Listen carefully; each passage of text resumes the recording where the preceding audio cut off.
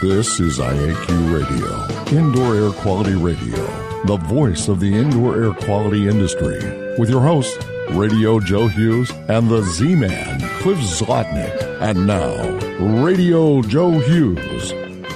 Good day and welcome to IAQ Radio Plus episode 697. This week, we're updating and adding photos to a great flashback show with Ed Light and the late Marty King. This was a great show on the assessment of smoke damage, which is once again a hot topic with all the wildfires, train wrecks, recycling fires. This show from 3/23/12 is as relevant today as it was then. Let's learn from those that have been there and done that with Marty King and Ed Light. Before we get started, let's thank our sponsors. They're the reason we can continue doing the show. And don't forget, after the show, we have afterthoughts.iaqradio.com. And we're going to follow up with our sponsor, First On Site. IAQ Radio marquee sponsor is First On Site at firstonsite.com. IAQ Radio Association sponsors are ACGIH, the American Conference of Governmental Industrial Hygienists at acgih.org. AIHA, the American Industrial Hygiene Association at aiha.org. IICRC, the Institute for Inspection, Cleaning, and Restoration Certification at iicrc.org. The Restoration Industry Association, RIA, at restorationindustry.org. The Environmental Information Association, EIA, at eia-usa.org. IAQ Radio industry sponsors are AEML Laboratories at aemlinc.com, Particles Plus at particlesplus.com, TSI Inc. at tsi.com, Tramex Meters at tramexmeters.com, and Healthy Indoors Magazine at healthyindoors.com. And now you can win a cool prize. It's time for the IAQ Radio Trivia question. Be the first to correctly answer. Simply email your answer to czlotnick at cs.com. Or if listening live, just text your answer from your computer. And now, here's the Z-Man. Hello, everyone. Congratulations go out to Dawn Weeks, Ottawa, Ontario, Canada, who identified a circadian clock as the biochemical oscillator that cycles with a stable phase and is synchronized with solar time. This oscillator's in vivo period is close to 24 hours. That was a tough question, and he got it.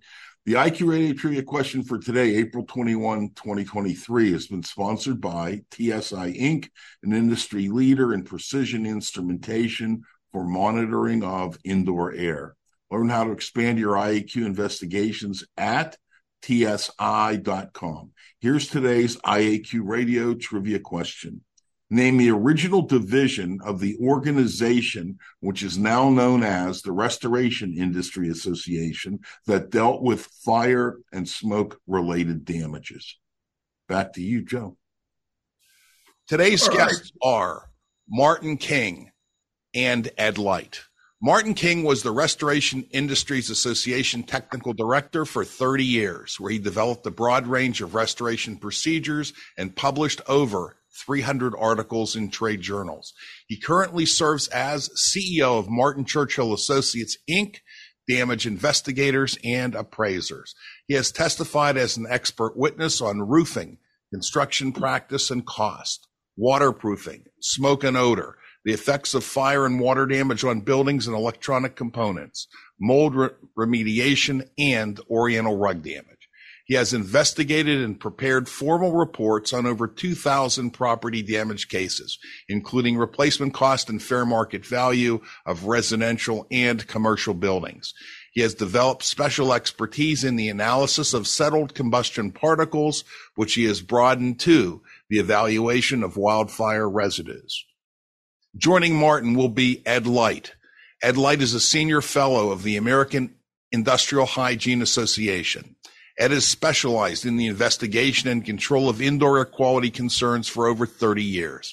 His undergraduate studies were at the University of Massachusetts, and he holds a master's degree in environmental science from Marshall University.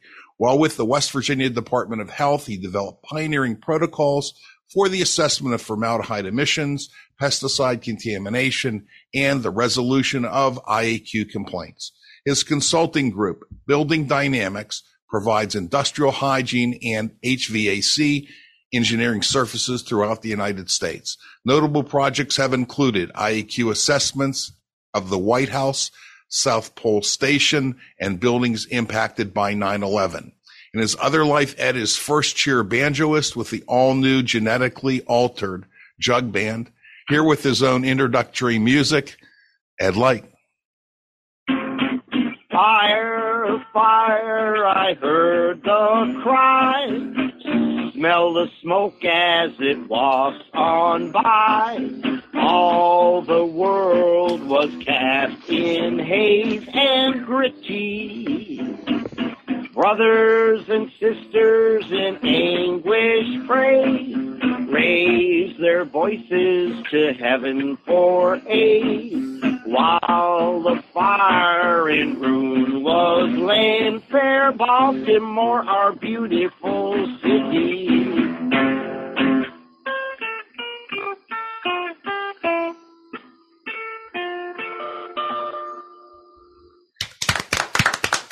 And that's it. All right, well done. Okay, all excuse the low fidelity, but when that hit song was a hit back 100 years ago, that was about the fidelity of the 78 records. All right. Well, thank you very much for doing it. It's great. And that was the first on IAQ Radio. Well, good afternoon, gentlemen. Thanks for joining us. What I'd like to do is set some background tone for the interview, and I've got a couple of introductory questions for Marty King. Okay. Marty, in a fire damage situation, what does the word damage mean? Well, that's precisely the question that has to be answered. Damage, as it's popularly recognized, is smoke particles or some change in appearance. But technically, damage is an alteration that results in a loss of appearance, a loss of utility, loss in value. These are all subjective judgments, and they vary from claim to claim and case to case. You know, after remediation or repair is completed, how is the efficacy of the work judged? Whether the policyholder complains or not. Okay. Or I guess whether the contractor gets paid or not, probably too, I guess. That's a separate issue. Okay. Can you tell us a little bit about the dynamics of smoke during a fire? Yeah, I think it's necessary to distinguish between two principal types of fire. The freely burning or blazing fire that we most consider, and smoldering fires. Many fires go through a smoldering phase, longer or shorter, but some fires maintain the smoldering condition, and the residues and the combustion products in general from a smoldering fire almost represent a different category than those normally encountered. The fire, of course, is a self-supporting oxidation reaction. We call it exothermic. It produces heat, and that produces smoke. That definition covers every category of fire and is applicable at the fire source. It has nothing to do with what the combustion products might do away from the fire. Does that answer your question, Cliff? Yeah, it does. But in terms of the smoke residue, the particulate that's distributed throughout the house, what are some of the factors or what influences the distribution? Well, the first influence is the amount of heat that's generated by the fire, which produces a strong a positive pressure and propel smoke, because they call it heat-driven smoke. That's one factor. Another important factor is the rate of combustion, that is, how much smoke is produced. And the third factor are the normal air currents, convection currents that exist in the structure, independent of the fire, which ultimately the fire residues begin to be propelled by. So that at first it may be the heat of the fire replaced by normal convection currents. In the case of a smoldering fire, there's not enough heat generated to drive the smoke, so that the smoke essentially is controlled by existing convection currents, influenced often by the pressure difference between the exterior and interior. If the exterior is warmer than the interior, then there's a tendency for smoke to flow inwards. If the interior temperature is warmer than the exterior temperature, then there's a tendency for the smoke plume and air currents in general to move from the interior to the exterior. So that pressure differences have to be considered, in particular when you're looking at the possibility of an exterior fire source, such as a wildfire. But in terms of smoke, as the heat of combustion diminishes, then the normal pressure differences take hold, and we begin to see particles depositing as a result of those pressure differences. For example, a cooler closet will attract air currents and whatever is being carried by the air currents. So we generally say the smoke tends to move towards lower energy levels, which is to say cooler areas, not just a closet, but dresser drawers, any areas that tend to be cooler than the ambient interior air. Okay. Joe.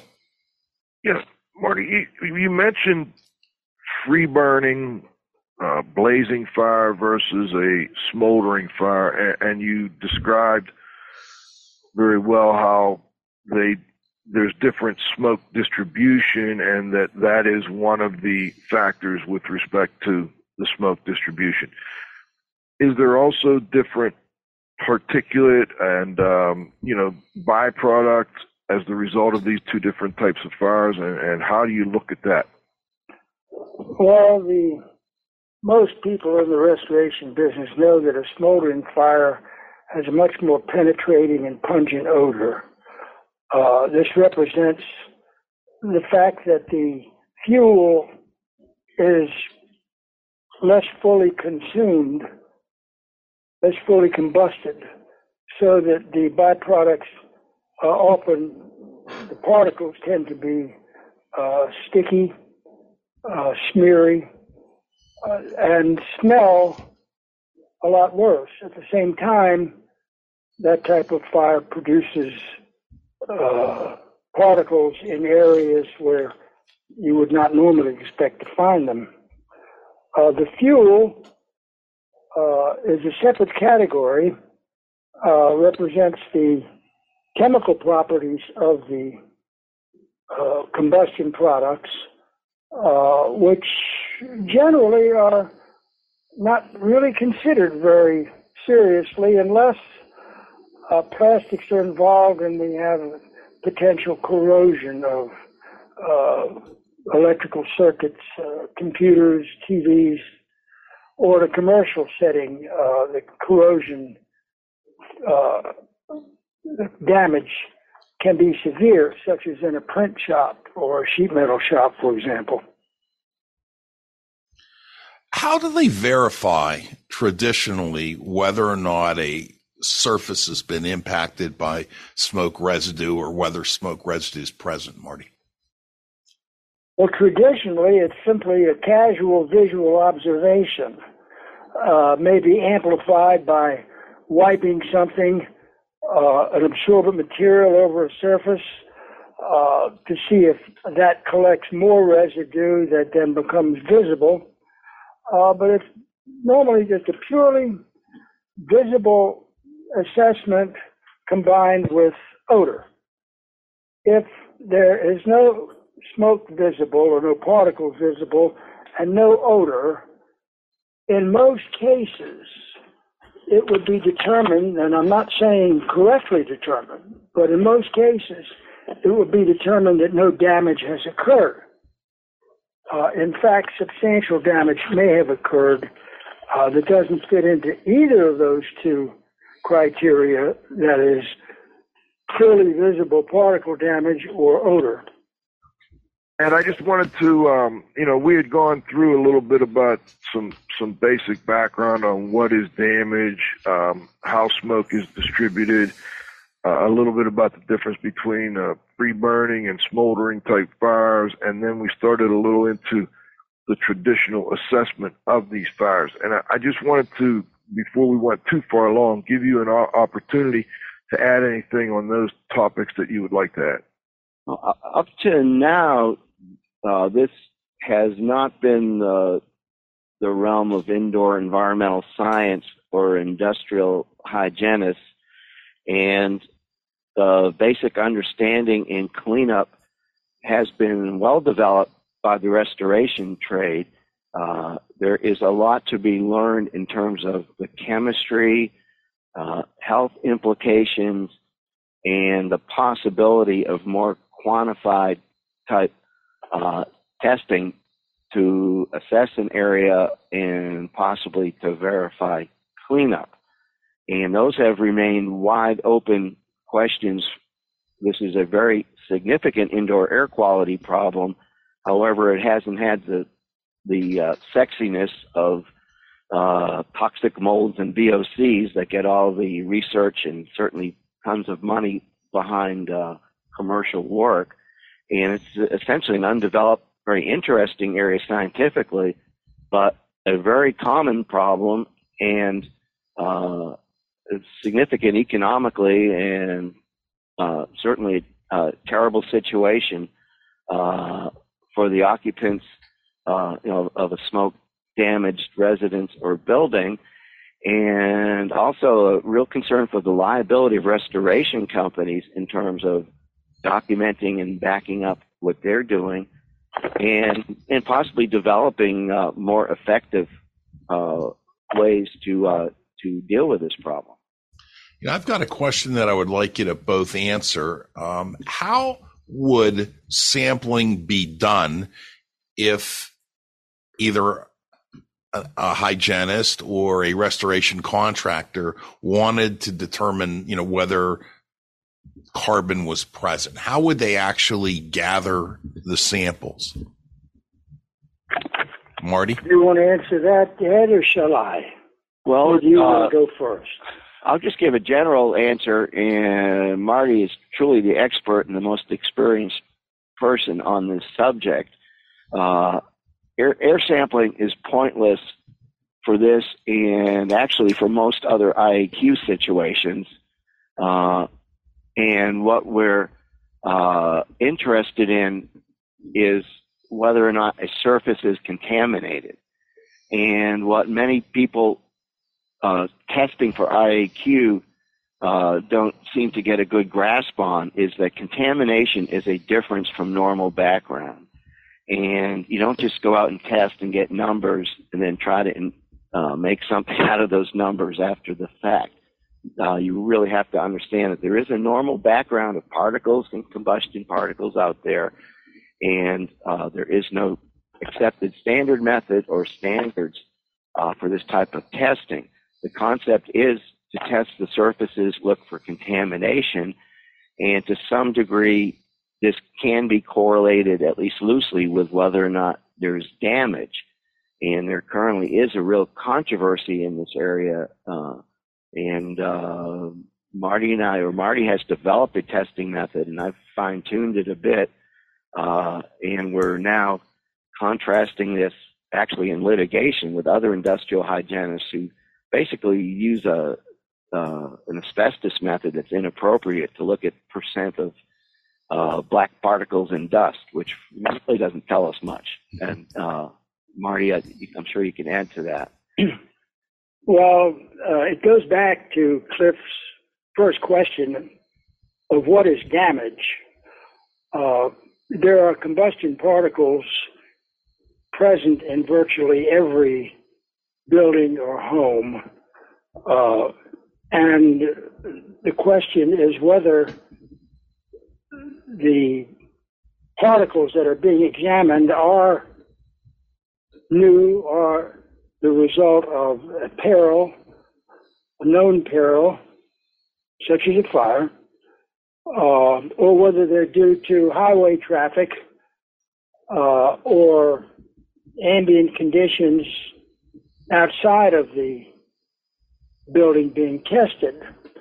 We typically will take lift samples.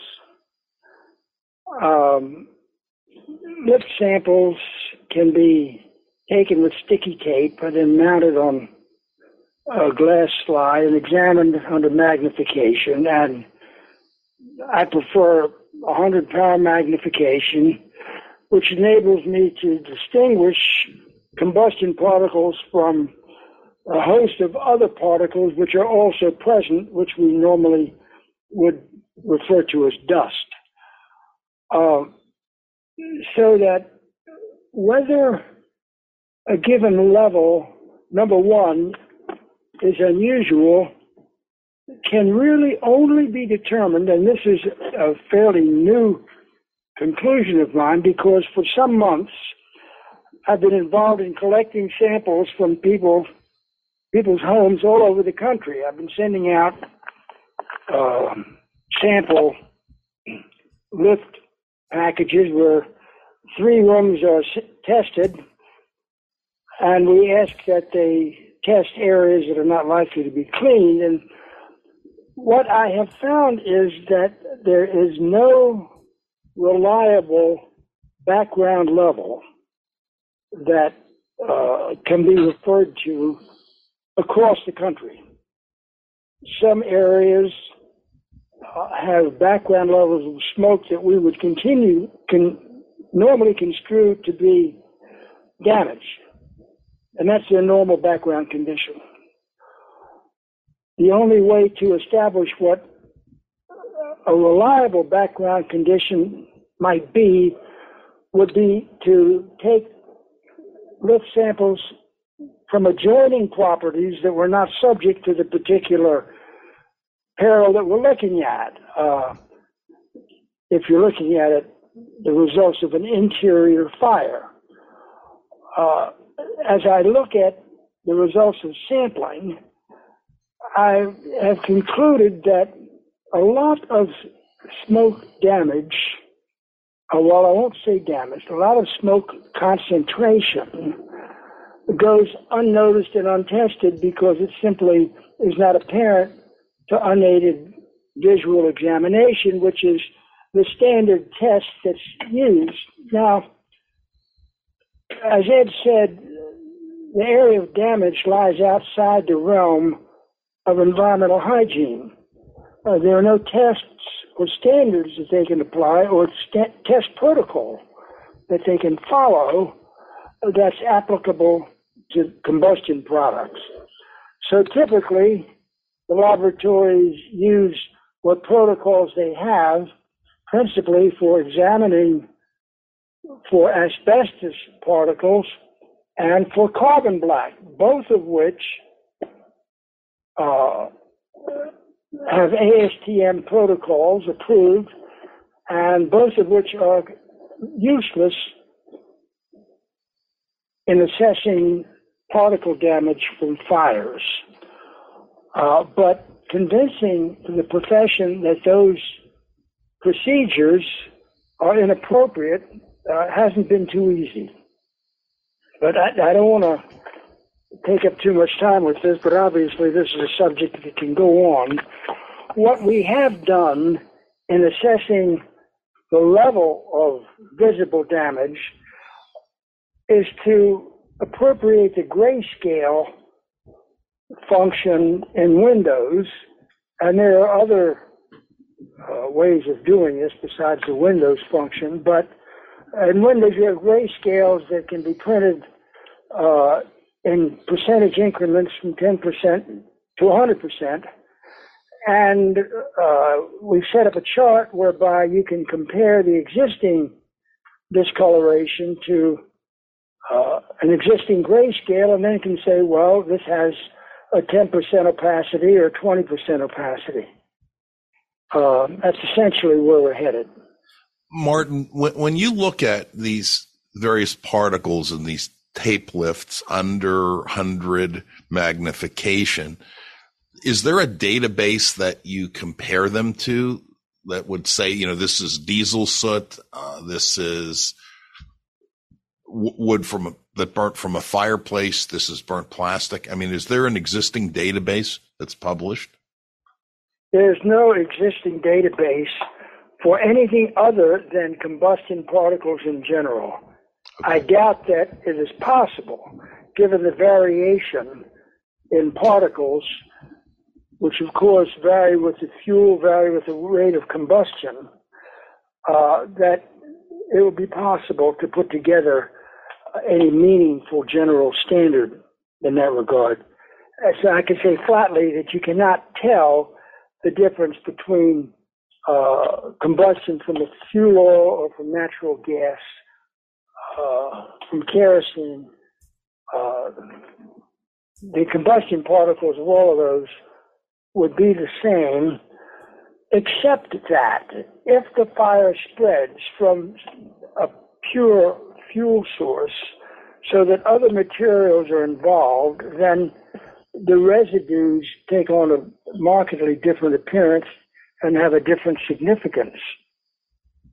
I don't know whether that answers your question or not, but well, I would interpret it. You know, from my experience, interpreting IQ data, you generally can't do from one sample or looking at one particle. It's relative, and my hope is in developing this method is that we look at patterns of samples. If we take lots of samples in relation to the location of different sources, and perhaps even in different structures, by comparing these, the basic combustion particles look similar. But for example, if you have a point source like a candle or incense in one room, you'll get real localized deposition there, and it will really taper off pretty quickly. If you're in a home that's been surrounded by a wildfire, like we've had quite a few serious fires out west the last several years, you generally will find the pattern of samples to be pretty similar from room to room, which may suggest a source. So again, the interpretation of the sample is relative. You have to have a good sampling strategy, understand the history, location of the sources, and then you have a possibility of at least estimating what sources are producing what. There is also available to industrial hygienists an atlas through McCrone Company of pictures and discussion of every type of particle you can see under a microscope, but you will find general combustion particles look pretty similar. You can't really differentiate them. But one of the things we do in our analysis is to also identify as best we can the other particles and fibers. And those often give us clues as to what's going on in the home. For example, in some cases, there may be a lot of other stuff in the sample that's actually contributing to the opacity of the overall slide. And in Marty's technique, you look at the chart of the different opacities and you compare that to your overall slide. Then you look under the microscope, and in some cases you'll see under the microscope most of the slide is covered up by clearly combustion particles. Other time it's covered up by all kinds of other stuff. So you don't want to blame that on the combustion. So it's not a simple answer or a simple number, but with experience and comparison, you can start to sort out what's going on. And nothing beats in a good investigation. Very thorough interviews, very detailed inspections, and using logic and common sense. You can't just bop into a place and run a test and pretend you know anything. Gotcha. All right. It seems like this is a good time for halftime. Please, Marty and Ed, hang on with this, and we're going to break for halftime.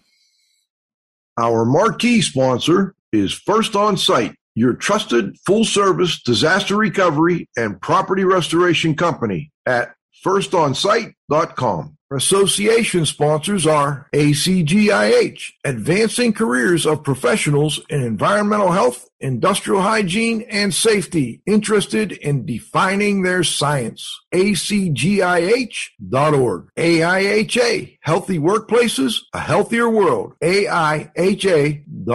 The IICRC, a nonprofit standards development and certifying body for the cleaning and restoration industry. IICRC.org.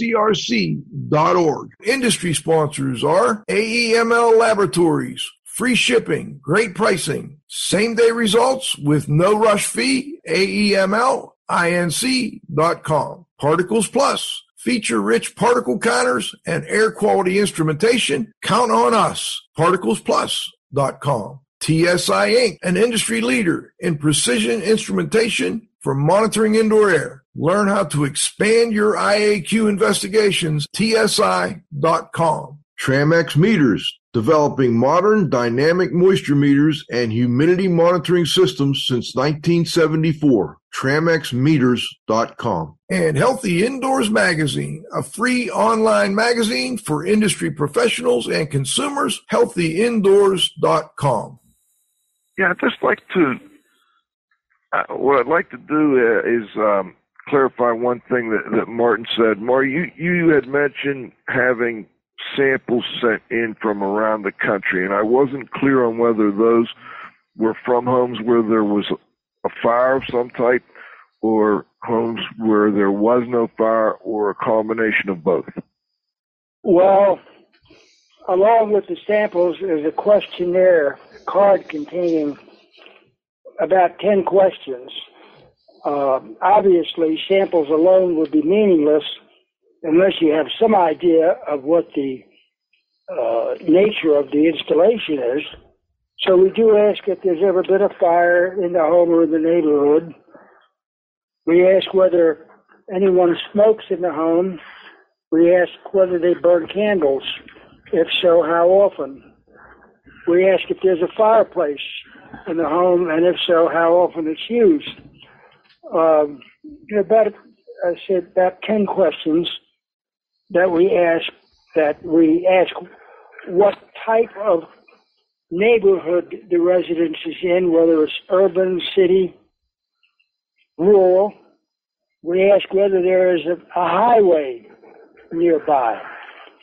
We try to eliminate, or at least to describe as many alternate sources as possible. And of course, none of that speaks to the general ambient conditions of the region, which, if there were a forest fire, it could be 20 miles away and still have a substantial impact. So we try to eliminate as many alternative sources as possible. But the variation in a given site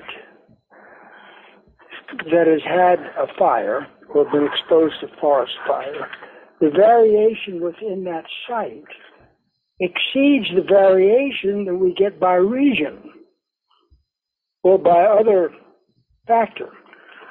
So that the idea that there might be a standard is essentially meaningless, even from a diagnostic scientific point of view, but it's doubly meaningless from a damage point of view, which actually has very little to do with the component of the smoke. Now, there is one area where Ed's specialty, which he has described well, coincides with damage, and that is when individuals are present who are extremely vulnerable to certain types of chemical impurities in the air. And in that case, it's possible that there can be a correlation between, and this would involve air testing, a correlation between what's present from the fire and damage. And in that case, damage would have a different meaning than it would in the case of someone or a site that didn't have people with those vulnerabilities. So all of that speaks to the great variation in what damage is. The same damage can have different significance depending on other factors, such as the nature of the inhabitants. So you're trying to get a background, as I understand it, regionally, and then within homes that have had a fire, and you're essentially right now focusing on the amount of material byproducts from the fire on surfaces, and that is just one component, obviously, because I would imagine another source of damage is lingering odors, for instance. Am I correct in assuming that you're right now just focusing on the byproducts on surfaces and really not trying to tackle the odor issue at this point? Well, since damage in general and odor, to an even greater degree, is a matter of subjective response, that you can never separate the idea of an odor with any other interpretation than what people who smell it think they smell. Mm-hmm. And how significant that is. Now, we know that the sense of smell, the experience of odor, has a very high emotional component. At one phase, it connects, from a scientific standpoint, directly to the amygdala, which is the seat of emotions. And we frequently find that if a person has a severely traumatic experience in a fire, someone is injured, or even the simple shock of the incident generates a much more emotional response to even trace odors than it does to most people. So you can't, well, first of all, you can't really measure damage, smoke damage in odor. It's not measurable because there are no instruments that are as sensitive as the human nose. Okay, thank you, Marty. Cliff? Yeah, actually, this is kind of a toss-up question, and I would like both Ed and Marty to comment on it. What is your impression of the extent that we go to in a mold remediation situation in terms of being concerned about fragments, fungal fragments inside of wall cavities and ceiling cavities and so on and so forth? I guess what my question is, I guess the easiest way to answer it, based on your experience, would you say we overdo it in terms of remediation in water damage or mold remediation situations and underdo it in fire situations, or would you say we're just appropriate in both cases? Well, it depends, I guess, on whose standards you're following. There are fairly well-developed standards for mold particles, mold fragments, and what is acceptable. there exist no standards for smoke damage. So therefore, the standard that is applied is the standard that works. Basically, as I said earlier, the level at which the client stops complaining.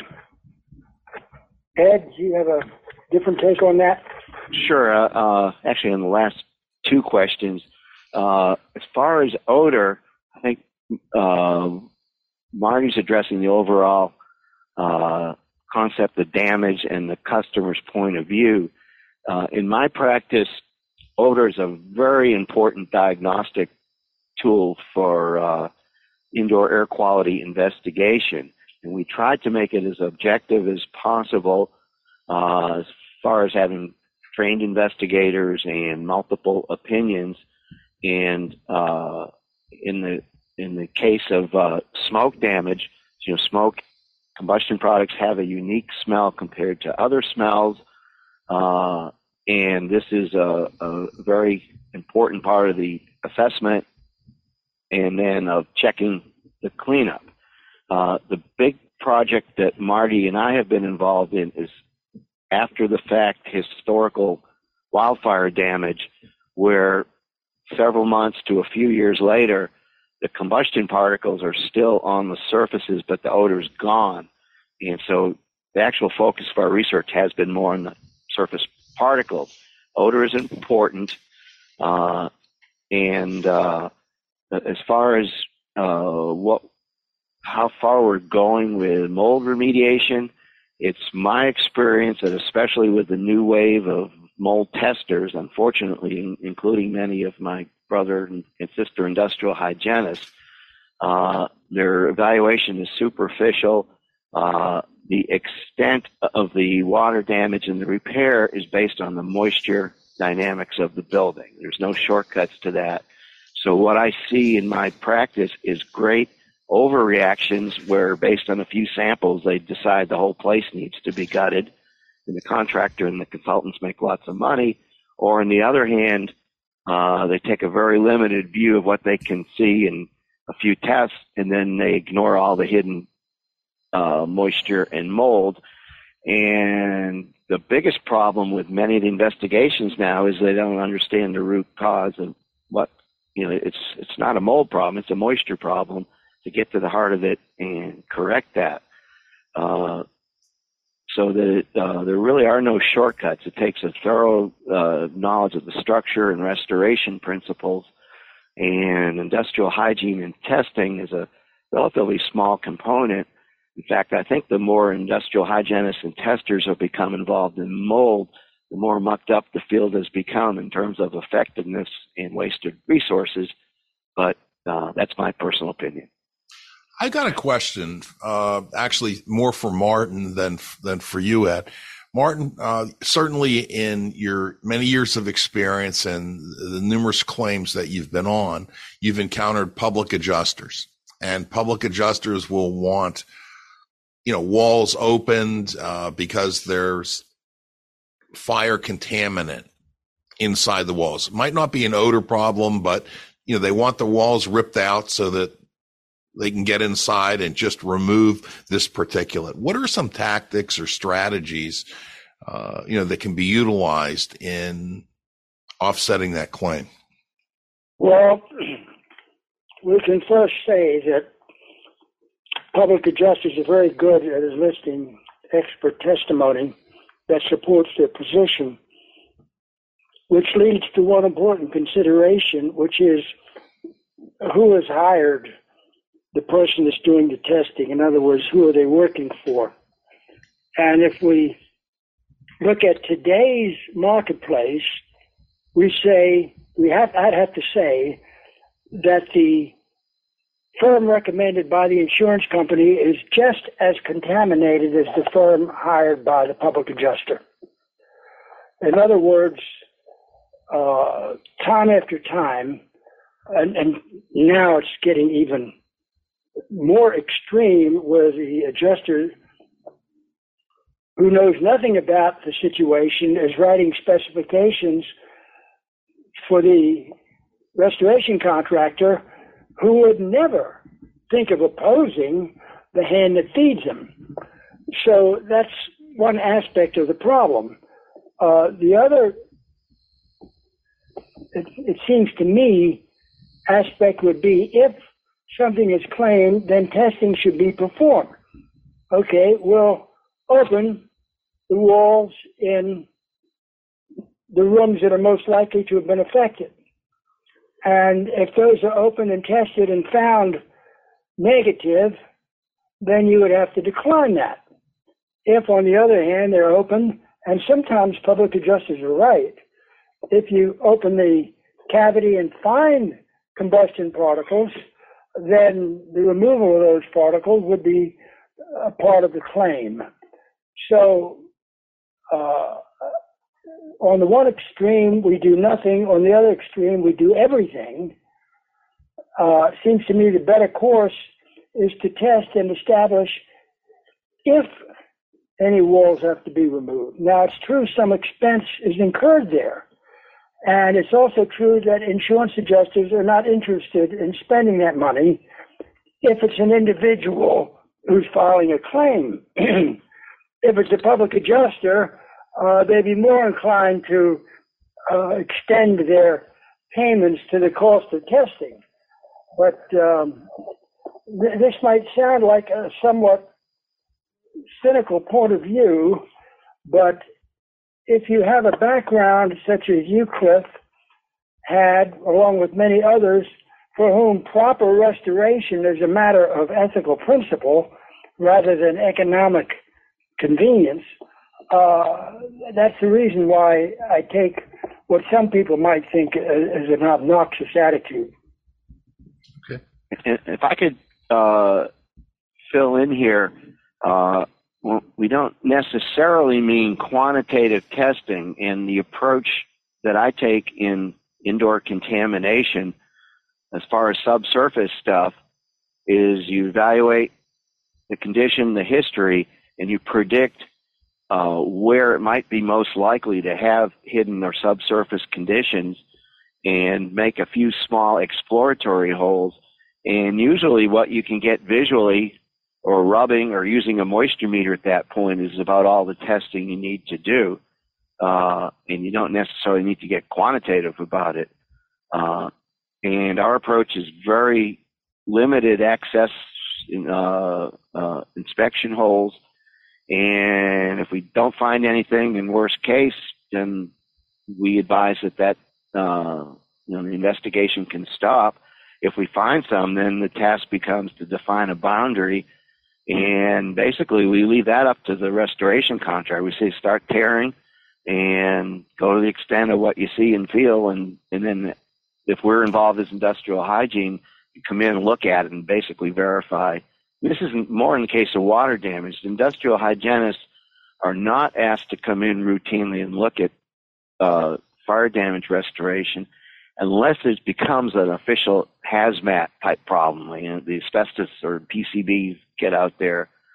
Or in the case of these new insurance claims on the wildfires where the insurance companies are bringing in industrial hygienists to run tests which aren't relevant or validated as far as smoke, but they are running tests and usually ruling out homes with smoke damage from being cleaned under homeowner policy. But we shouldn't talk about that because it's under litigation. Well, both guests discussed the fact and mentioned the fact that there are background levels of combustion byproducts, that are in all homes, whether there's been a fire or not. Someone may have burned candles when, they have this history, and we end up with carbon or fire-related, what appear to be combustion-related particles inside of a wall cavity. It would seem that virtually any wall cavity that you opened, you would find some combustion byproducts. The question is whether they were related to a peril that occurred in the house or whether they weren't. And I guess that's really my question. How would you, the fact we open the wall, we find something in there. How do we determine whether it was related to the particular peril or it was a pre-existing condition? Okay, go ahead, Murray. One of the reasons I like lift samples is because it gives you a picture of the particles in their original configuration as they existed. Now, smoke, no matter what other materials may be present, smoke appears as a layer on top of all of the other particles, so that it has almost a laminar structure with a layer of smoke and then other particles beneath it. In the case of a wall cavity, usually they're not cleaned during construction before they install the drywall, so that you can have in a wall cavity every conceivable kind of construction dust, including drywall dust, including wood particles, including fiberglass particles from the insulation. But only the smoke will be there as a top layer, so that no matter how much of the other materials are present, that top layer tells the story, which can be easily determined from a lift sample, because in a lift sample, the top layer is on top and the other materials are beneath it.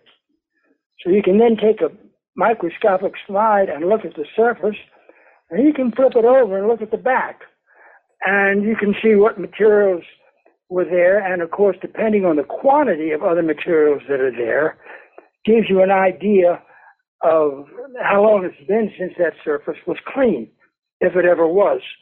So that's an aspect regarding to the particles clip that I think needs to be considered. I think it's a very one of the good things point.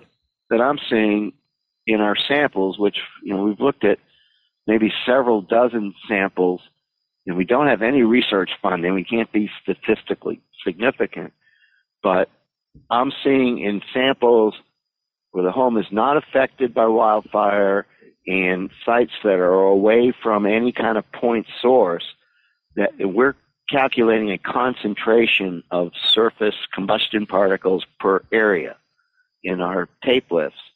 And we do see them as background, but the numbers, the concentrations are very low when we're away from point sources and wildfires, and relatively much higher when you're at a point source like right next to the candle or the smoker, or in a home that's been in an area with a lot of wildfire smoke throughout.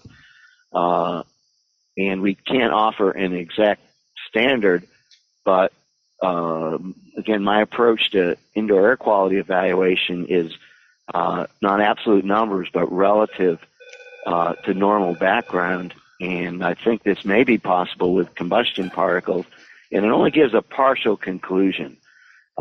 You can't, by testing alone, come to a firm conclusion on anything with indoor air quality. You have to also account for your observations and the history and knowledge of the building science and so on.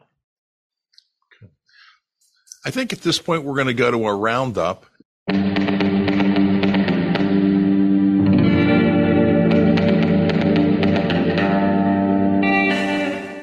Okay, I think we're going to go with Joe first, then Dieter, then me, and then Val. Okay, Joe. All right, let me try and summarize real quick. You gentlemen are working on a project that led you to sort of develop this surface assessment protocol. You're looking at kind of a concentration of these combustion particles. You're trying to compare them to what is normal background. You're doing some research on what is normal background. You're basing this somewhat on a contribution to the discoloration on a tape lift slide. But you're also ensuring that the sampling strategy is also based on the inspection, which considers the sources, pathways, and cleaning history. You're doing somewhat of an opacity evaluation using an optical microscope for your examination. You're doing a kind of a relative particle count to calculate the concentration, kind of using the grayscale on windows. And it may be used to help determine the difference between source contribution, contamination boundaries, and then assist with determining the restoration procedures. Is that a pretty fair summary of what we're talking about? I think it's a very thorough summary. I just make one correction, that we didn't initiate this process with a specific current assignment. I've been doing this work for years, and I know that Ed has been, on his side, has been looking at similar situations for years. I started doing particle analysis back in '93. So Great. It's not One thing not a recent development. my belief is that this type of testing we're looking at doesn't necessarily need to be routinely done. Everybody doesn't have to run in with labs and testers involved in routine smoke damage problems. What we really need to do is research on this, and we haven't got into the chemistry and the potential health risks and the routes of exposure from these surface particles, which is another real interesting subject.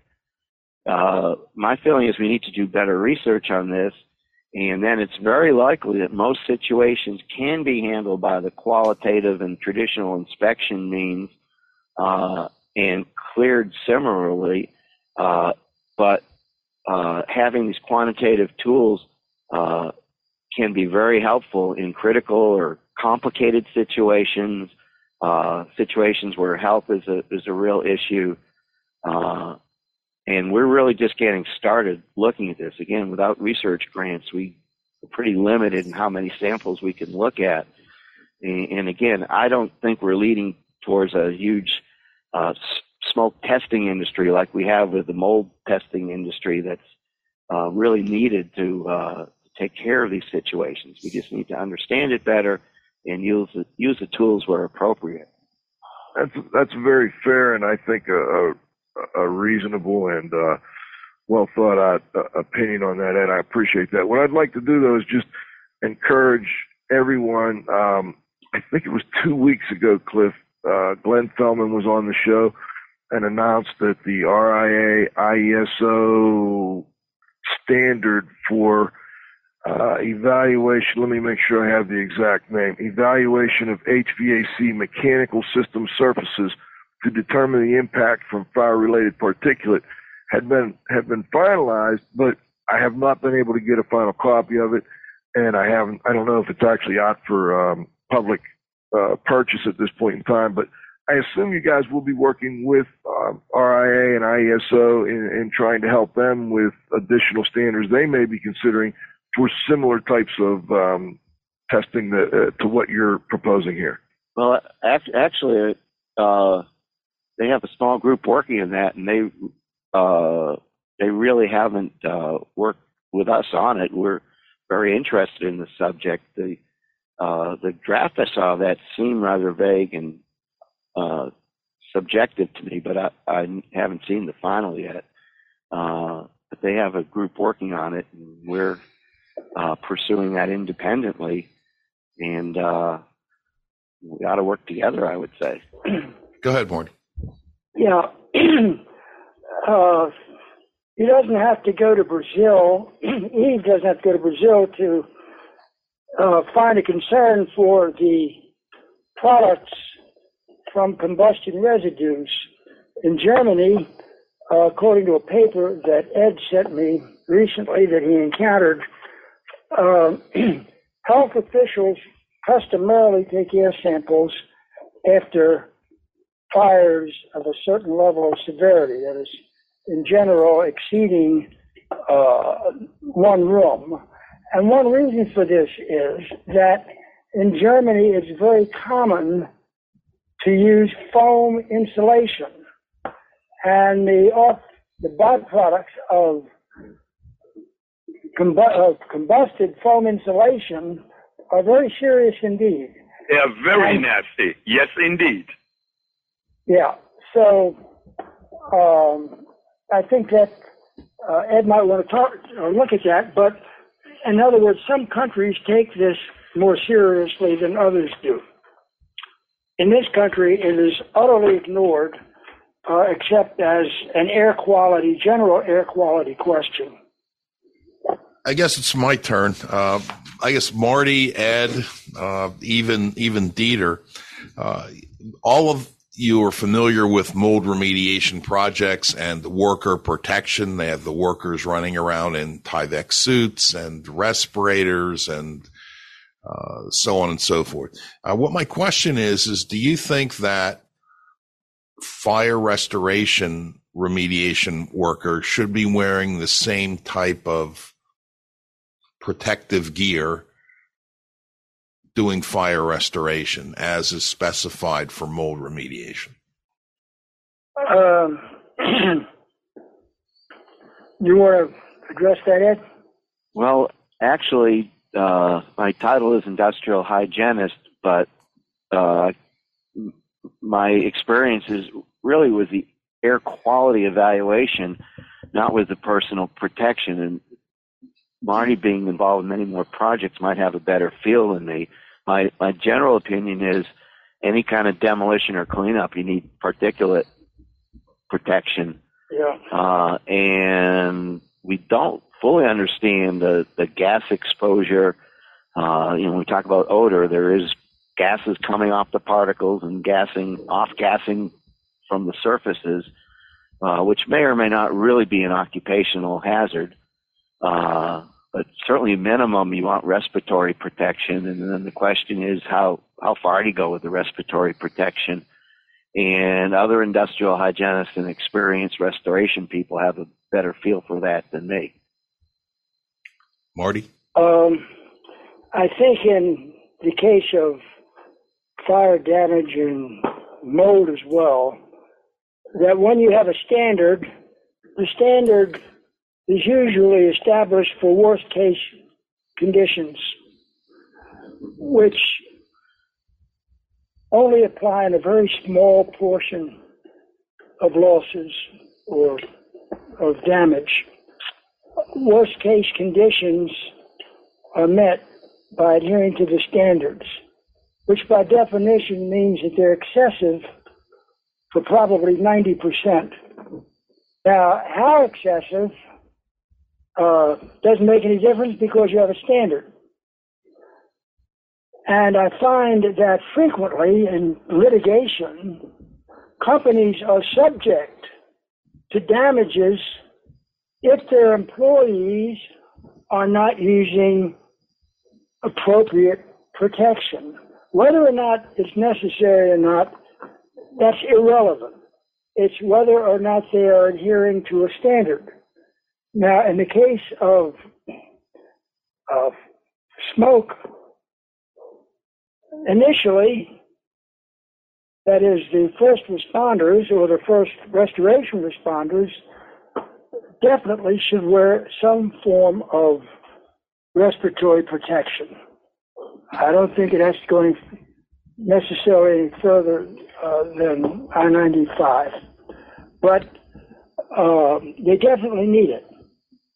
Once there has been a full air change, and that might be a week or so later, the level of particles in the air falls off to about 1/10 of what they were immediately after the fire, so that different levels of protection will be necessary depending on, in my opinion, one, the time it's expired since the fire, and two, the chemical composition of the fire, which in the case of mold is not a factor, but in the case of fire would be, because some types of fuel are much more dangerous than others. If you go to worst case employee protection or worker protection, then you're going to incur substantial expense for no reason whatsoever, because there comes to be a time when only a dust mask and gloves are all that are necessary, and one could take that as a general minimum. But I think that procedures, in addition to worker protection, certain procedures such as air exchange and evacuation of the damaged areas or isolation of damaged areas from other areas should also be considered, which makes the possibility of a standard in my opinion, it makes the argument weaker than the argument against having a standard. Okay. Val? Yes, Ed and Marty, we always like to give our guests the last word. Is there any final comment that you would like to add? And also, if you'd like to provide your contact info so our listeners can get in touch with you. Go ahead, Ed. Well, I think we covered a lot of stuff. I have considered the chemistry, the potential exposures, health implications, and with a lack of research, these are really very preliminary and theoretical. My main point is more research is really needed on this area, and no attention has been paid to it. If anybody wants to get in touch with me at Building Dynamics, we're in Maryland, 240-899-6926. And Marty? Yeah, well, my email is martinch, martinch, at arols.com. My telephone number at present is in a state of limbo as a result of negotiations with Verizon and Comcast. So I'll give you my cell number, which is probably more useful. It's 703-819-1383. And I'm happy to talk about anyone that wants to discuss this type of situation. Okay. Before we leave, we want to thank today's guests, Ed Light, Martin King, my co-host Radio Joe Hughes, our engineer Val Bender, our technical director Dr. Dietrich Well. But most importantly, we want to thank you, our growing audience of loyal listeners. Please come back and join us next Friday at noon for the next broadcast of IAQ Radio. For IAQ Radio, I'm Spike Reel saying thanks for listening.